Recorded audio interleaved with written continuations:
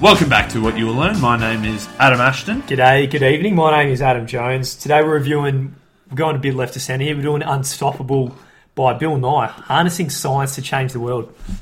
Bill Nye, the science guy. What a character. Yeah. He's got a new show called Bill Nye Saves the World on Netflix. Check it out. He's got a hot assistant. Yeah, we just watched an episode. Mate, I wasn't even listening to Bill. She was so hot. Who was that chick? Ridiculously hot. Didn't she come to Australia for a bit or something? A Victoria's Secret model. Yeah. Mate, I can understand, bring a different sort of audience in there, but I didn't She learn was any so science. hot. I did She not was learn too far. any It was science. too much. Mate, she was a 10. She's absolutely... Anyway. She was so tall. Oh, she was phenomenal. But yeah, so his initial show, Bill Nye the Science Guy, started in 1992. So as you said, harnessing science to change the world. This is like... he goes over a lot of stuff. How many chapters are there? Like almost 40 chapters. Gives a little bit of ideas about all these different things that's going wrong with the world at the moment. So his goals are quite clear. So unstoppable, he means us being a human species that are unstoppable. Like we solve all these problems that are in front of us, and even more in terms of like space exploration and things like that. It's just basically how we get from where we are now to being some fucking incredible species doing awesome shit. And Yeah, that's it.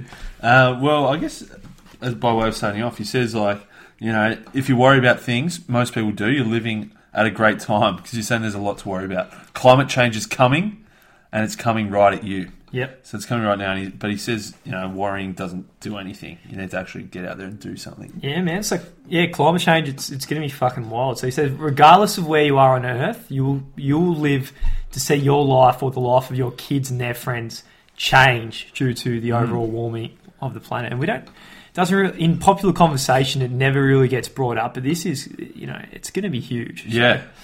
I think... So basically this book is like a whole bunch of different ideas as to what you could do, different ideas, and I guess he's sort of hoping someone is inspired and takes one and tries to fix it, yeah?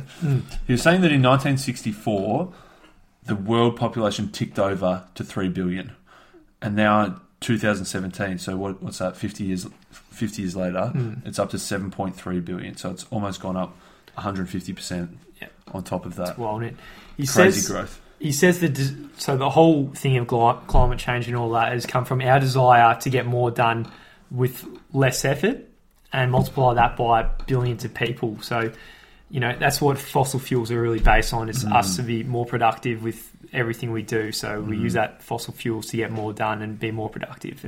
But then the fossil fuels fuck up everything. Yeah, now it's... Yeah. Mate, this is sort of more your domain, so you lead the show on this one. But yeah. Yeah. From reading this, bad stuff's coming. if Yeah, you don't do something about it. So he also says the atmosphere is as thick as the layer of a layer of varnish on just your little standard classroom globe as well. So I think there's been a few astronauts in history as well, when they go out to space, it's the one thing they see, it's how fragile the atmosphere is. And he's big on this point in chapter 1 that we're not renters passing by. You just trash the house and then you move on to the next joint. Now throw a big fucking house party. It's not like that.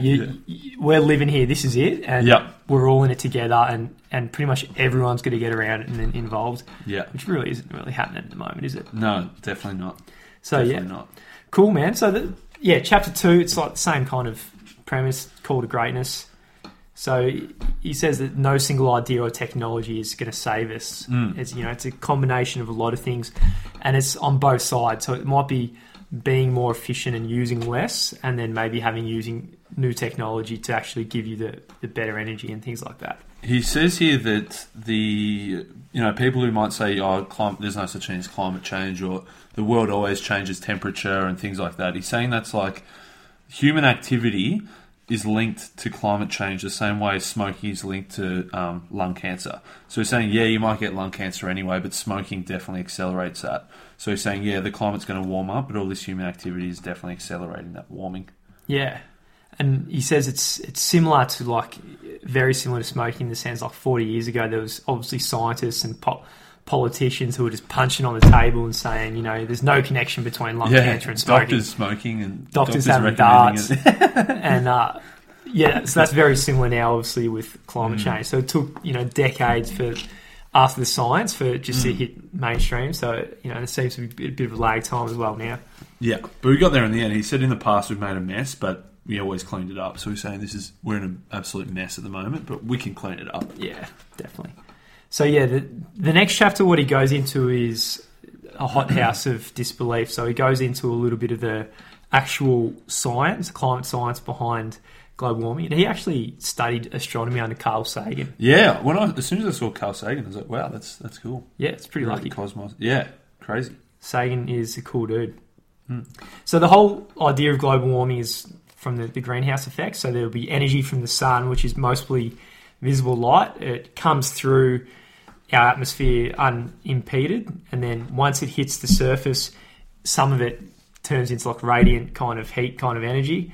So part of it's absorbed, and then some of that gets re-radiated back out into the atmosphere. And then certain types of molecules or atoms and things like that emit for a certain wavelength for that radiant heat to hit it, and then it strikes it back to Earth. And that's carbon dioxide and water. Uh-huh. Okay, cool. Oh. Yeah. Sorry, mate, I've got nothing to go on from there. Yeah, so... I'm still trying to take it in. So yeah, carbon dioxide is one of those atoms, and there's always been carbon dioxide there. It's just that the amount of carbon dioxide now is putting a slightly greater, bounce back of the energy. So it's just that little bit, and everything in our environment has evolved to be this, specific temperature and this certain type of climate. So the more we change it, the more we get away from that. That's where the threat of collapse starts coming in. So is it meant to be? So it comes in, like the light and the energy comes in, and it's meant to go back out. But the more carbon means some of it gets trapped and comes back. Is that right? Yeah. Okay. I think I'm pretty sure it's the same thing. I'm pretty sure. I'm probably could be wrong, but like same thing for a car. With the windows up. Yeah. Comes in, heats the car up, and then doesn't get back out. Yeah, I'm with you. And he's saying there's a lot of stuff, either really heavily against, or saying how bad greenhouse gases are, and then there's some that say no, this is all bullshit. So he's saying you've got to be careful where you hear where you get your info from. So he's saying newspapers and magazines, they want to sell copy, so they're going to make it sound so drastic. And then maybe some politicians, they've got financial and political agendas, so they're fueled by money, so they might say one thing or the other. So you've got to be careful who you listen to. Yeah. He talks a lot about the climate change deniers in the book, doesn't he? And in his show we just watched as well, he hates it. Took the piss out of him, basically. Yeah, man. So obviously after the, talking about the big task that all humans have on our hands at the moment, he moves now into chapter 8, which is more about, electrical generation and our opportunities there. So as you can tell, there's 36 chapters. We're going to skip a couple and pick out the best ones. Yep. But he's saying there's a whole bunch of... At the moment, I guess the most common way of creating electricity is through burning fossil fuels, which then emits carbon dioxide. But he's saying there's a whole bunch of different ways we could do it instead, that are a lot cleaner. Yeah. Cleaner energy. So this all started back in the day with a scientist dude called Faraday. So everyone knew then, like, electricity flowing through wires or a field. So what do? He put an electric field around a compass and it moved the compass, so they knew there was like an electric field. But he was the first one to notice that if you actually move a magnet around the wire, you'll get electricity. So knowing that moving a magnet around the wire in a magnetic field creates a current, that's how we started generating electricity and then making all kinds of things with this electricity. So he was the first one to discover that, and it changed the whole world. So what a legend! Since then, everything we see now is powered by electricity, isn't it? When did Faraday? Oh, sorry, mate, I might be throwing you under the bus here. I can't find the date. Siri? No Siri. We did Siri in an earlier episode, didn't we? Yeah, I don't think we got a good answer. You got the dude Siri. It was early 1800s, yeah. Yeah, something like that. Early 1800s. So basically that's the whole concept of electricity. It's spinning a magnet around the wires, and then and that's what coal does. So at the moment, coal, you burn the fossil fuel, creates enormous amounts of heat, and then that pressure spins the turbine. So that's the goal of renewable energy a lot of the time, is to spin the turbine as well. So finding a way to create energy to spin turbines. Yeah, nice. Mate, do you want to tell us about nuclear energy, chapter 10? Because I don't get it. Yeah. Or do you want to skip it? Now we'll go through it Yeah. a little bit. So we'll just give it a preface a bit, and the science part of it, it's We a bit might be off. difficult. Yeah, we'll try our best. But yeah, so in the 1950s and 60s, people thought nuclear was going to come in and just revolutionise everything. Yeah. Didn't really happen too much. So, mate, you're going to help me try and get No. into it? No? All right, so... Mate, all I know about nuclear is like in The Simpsons, yeah. a bit of nuclear waste comes out the other end, so I assume it's probably not all good. Yeah. Yeah, so in a atom, you have the electrons on the outer core, and they're held together by something called the weak nuclear force. Mm-hmm. And then the nucleus, which has protons and neutrons and things like that, it's called the strong nuclear force. Mm-hmm. So the protons and neutrons, because they're all positive, they have a tremendous repelling charge, right? So you can imagine how big that repel is. So the force holding them together must be huge to keeping him inside without just fucking going nuts and then blowing everything out. So the whole idea of nuclear energy, the way I interpreted it, is to make use of this strong nuclear force. And they do that by pumping in a neutron into the middle of the nucleus. And then I think after pumping one in, there's more than one pop out. So so there's like a few neutrons or whatever pop out, and then they release, and then they have this huge repelling force which creates this huge energy. And then that's how, because there's less less neutrons or protons in the nuclei. That's radioactive decay, because the actual atomic structure is changing, and that's how you get something decaying from something like uranium down into lead. I think. I reckon I'm about 70% right there. That's good, mate. I've left you high and dry with that one, but I think you've done well. Yeah. So, mate, the hugest issue everyone's worried about with nuclear is it might be a low risk of something happening, but high cost. So if the whole thing blows up, yeah, we're cooked. So if the whole world starts going down that, there might be thousands and thousands of nuclear reactors. We're bound to get a few stuff up. But what Bill talks about is there's 3,100 deep sea drilling oil platforms in the world, and it's the same thing with nuclear. We get these huge oil spills. There's a few accidents every now and then. Cool. Yeah. Okay, cool. Well, the next one he talks about, chapter 12, the power of the sun. And he's saying that the sun just throws out so much energy. And the issue is we can't use it directly just because it's so spread out. But there's ways to harness it, yeah. You can bake scones. Yeah. That's what Bill did when he was younger. He got mirrors and he directed all the mirrors toward his scones, and then he started cooking his scones, and then he started eating them. Year 7 we did a project. We had to try and cook a sausage, and we had to build Did ya? like a dip thing and a skewer and like a whole bunch of reflective stuff. Try and cook a snag. Bill will be proud of that. It didn't work, but So, I built a shit one. So this is called concentrated solar thermal. So California has this with 173,000 mirrors to track the motion of the sun. They all direct it to, and then they create steam, and then this steam spins this turbine, like I was saying before. Mate, that's crazy. And mate, was it all like sort of Arnie? He was the man that sort of brought this about. Yeah, he's the Arnold man, Schwarzenegger. He was the governor of California at the time, and he brought it about. Yeah, good on him. What a ledge. Absolute legend. Then obviously the other way of solar is just photovoltaics, just your classic solar panels. Is that obvious? Oh, classic. Yeah. Yeah, it's your solar panel. Yeah. Yeah. So, yeah, difference. That's energy, isn't it? Yeah. Next one, mate. So the next one was wind. So another way we could do it is through wind. And so he's saying that the wind is basically also created by the sun, and that it warms up certain patches of air, and that warm air wants to spread out to find cooler air to cool down, and that creates the wind.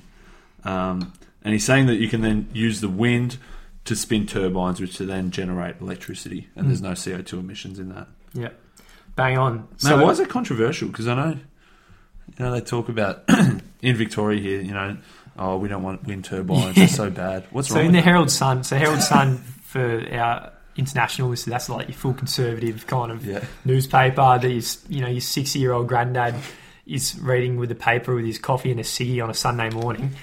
But yeah, this whole article about wind turbine syndrome started coming around about, I think, 6 times. And then someone looked into the study, and it was like 6 blokes on a farm who the study was about or something, which is guys. And And so they made up this term, wind turbine syndrome. So what did they say? They just went crazy or something? yeah, they went crazy. And it was basically all just the biggest crock of shit. Okay, so there's nothing wrong with them? No. Oh, okay. They look good, man. I love them. Yeah, they're pretty cool. So the problem with wind turbines, though, is you need to get them kind of high in the air. So it says the air toward the surface of the ground kind of sticks. So you need to get away from this, something he calls the boundary layer. And unfortunately, you have to do this in way out of the cities, which is away from where we need the energy. So you got transmission problems and things like that. He was saying, I guess for reference, he says 1.5 times the size of the Statue of Liberty. That's how high you have to get the turbine. Yeah. Chapter 16. Dude, where's my battery pack? Yeah. Cool stuff, this one, yeah? Yeah, so basically you're saying, like, the early electric cars, the battery lasts for about 80 kilometres or 50 miles, and the most recent Tesla Model S is more like 500 kilometres or 300 miles, which is... Because you could easily do 80 Ks in a day, and you'd run out of charge, obviously, but 500 Ks, that gets you a fair way. Mate, we both test drove a Model S, didn't we? Yeah, it's phenomenal. Fucking awesome. So good, man. But, yeah, this is the absolute holy grail is energy storage, because wind and solar, it's all good and well when the sun's out and when the wind's blowing, but when it's not, where do we get our energy from then? So if we can store that power, and batteries is one, which is really exciting at the moment, isn't it? Like lithium-ion battery, and Tesla's been letting go of the power wall and things like that. So I think that has developed a lot since he wrote the book, which was 2015. So it just shows how fast technology's coming now. Yeah, definitely. Next was the quest for storage as well, which you talked a little bit more. So is this where he was talking about the power wall, sort of? Yeah. 1.3 metre by 1 metre, and he said it can power a house for a day? Yeah, something like that. So, and it's modular, so I think you can fit them all together. And I think that there's some places around the world who've got these industrial-sized batteries and things like that. And Elon Musk was actually speaking to Malcolm Turnbull about solving Adelaide's problem. Oh, I remember seeing that, yeah. Because just recently, probably after this book, Solar City and Elon Musk announced the solar roof tiles as well, didn't they? Yeah. So rather than your ugly, big, bulky solar panels, they made regular-looking roof tiles that had that... that were solar panels, but disguised as roof tiles. Yeah, mate, Elon Musk is saving the world. Basically, he's a man. It's absolutely inevitable though. If you just track the progression of renewable energy and green and cleaner technologies, as compared to the progression of the dirty coal industry and things like that, it's inevitable, and it's just so obviously coming. So it's coming. Oh, 100%. So we're safe. Yeah. Okay, good. Chapter 21 is called Moving Our Masses, and he was saying that trains are just so much better than cars, and he gives a whole bunch of reasons. First, he says that there's 1/10 of the friction of train versus cars on the road. Trains are electric, so obviously you don't have to burn petrol to make the train go. Energy can come from deceleration, so when the train slows down, it can get a bit of that energy back. It's efficient, it's fast, there's no interruptions, there's less deaths. You can do other things while you're on a train, whereas when you're driving a car, obviously, all you can do is drive a car. Basically saying everyone should get on the trains. Yeah. And then next level is Hyperloop when that comes in. Yeah. Which is good. No, what's it go there? So you made the case then for friction. It's I think that they make it in a vacuum, the Hyperloop, so they put a pod in, so there's pretty much zero friction. Yeah. So then they can just accelerate to I heard it's ridiculous speeds. I heard a stat, something like Los Angeles to Las Vegas in 20 minutes or something. Yeah. So you can imagine the business case for that. Do you have to have a massive... you could live in you have to have a tunnel the whole way? Yeah, I'm not sure. Yeah, it would. Yeah. Yeah, and it just sucks. It's not teleportation yet. No, that's the next level. Don't know, man. Yeah, cool. Next one is setting a fair price for a better planet. Yep. Which is the obvious one, which is carbon tax. Yeah. So corporations aren't the issue. They're just behaving rationally. The system we've got, which is just capitalism, which is cool. It's just, yeah. I'm sorry, mate. I was wondering where you're going. Capitalism's good. Mate, let me jump in for a sec, mate. Basically, you're saying if there's a problem and you want to change behaviour or you want to try and fix something, there's a few ways you can do it. The first level is a technical solution. And so I use the example that if cars are going too fast, you can put some bends in and put some speed bumps in. So that's your technical solution. If that's still not working, then you can put in, say, a policy or regulation. So that would be putting in speed limits. And then if that's not working, you go to the third level, which is like a financial, or a tax, or for cars, it would be like you start having people police the speed limits. Yeah. And then if they go over the speed limit, then you have to pay for it. Yeah. So they're sort of saying that the financial option is the best way to do the carbon stuff. Is that right? Yeah, that's where I was trying to go with it. So there's no financial incentive for them to go for it. And, a lot of the reason, like, why would they? Out of morality, but, that's... You're not going to be in business long if you're just in a flat sometimes. Yeah, exactly. Mate, if we want to get shit done, they just keep doing it. Yeah. Keep pumping that... burning that coal, mate. Burning that oil. Just keep pumping it out. Keep things churning over. So obviously, if you had a carbon tax, you'd take the money from the coal industry. There's a bit of tax they're paying, and then use it to subsidise renewable energy and research and things like that. And in Australia, they had it going for a little while, didn't they? Or they were about to, but then they canned it. Absolutely canned it. There was people crying, calling back talkback radio, bawling their eyes out. Huge protests. It was just like we're going to war or something. I don't know what it was, but we lost our shit, didn't we? Yeah, cool, man. Chapter 35 is just unstoppable species. Yeah, basically it says there's two ideas we need to all get our head around. We need to embrace it. First, we're all in this together. And second, the longest journey begins with a single step. So he says, we've all got to do... There's something we can do. There's a long way to go, but we've got to start somewhere. Yeah. Love it. Man, what do you reckon? Bill Nye, the Science Guy. A lot of it was probably over my head, I'd say. But I can definitely see... I can sort of see what he's trying to do, and that he's giving a whole bunch of different ideas, a whole bunch of 36 chapters, 36 different things you can have a crack at. Yeah. If someone's like, they're studying at high school or university, and they're thinking they're in this area, and they think, yeah, fuck, I should really go and spend the next 5 years trying to solve this issue. Yeah, you can tell he's like going for, I reckon, the teenagers kind of thing, isn't he? Inspire them to go out there and do something. Yeah. Because, he doesn't really go into the technical information so much, just a little brief overview. Yeah. And then says some really bad jokes. There's a few shitty gags in here. Mate, he's not funny. Didn't you say he used to be a comedian? Apparently before he was the Bill Nye the Science Guy, he was a stand-up comedian, yeah. Mate. He's lost it. Oh, I don't know if he... Lead balloons. We're in that TV show. The audience must have been told when to laugh because the gags weren't funny and in the TV show. In the book, it was like, every chapter was like pun intended. Like, mate. That was shocking pun. It was a bad pun. Anyway. But yeah, Bill. That's it, mate. Should we sing the Nighttime Pussy Crusher song? The song of the puss. Pull it. Don't stop. Unstoppable! Bill! Stop. Bill Nye the Science Guy! Bill with the big wheel, he's the big! Harness science to change the world! Oh, Bill! Bill's got a hot assistant! Oh, Bill! Oh. Save the world, Bill! Save the world, Bill! Battery pack, that's Bill and his battery pack! Carbon is bad! Oh! Sun, wind! Nuclear! Hey!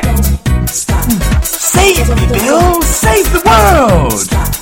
Save the world, Bill, with your big dick!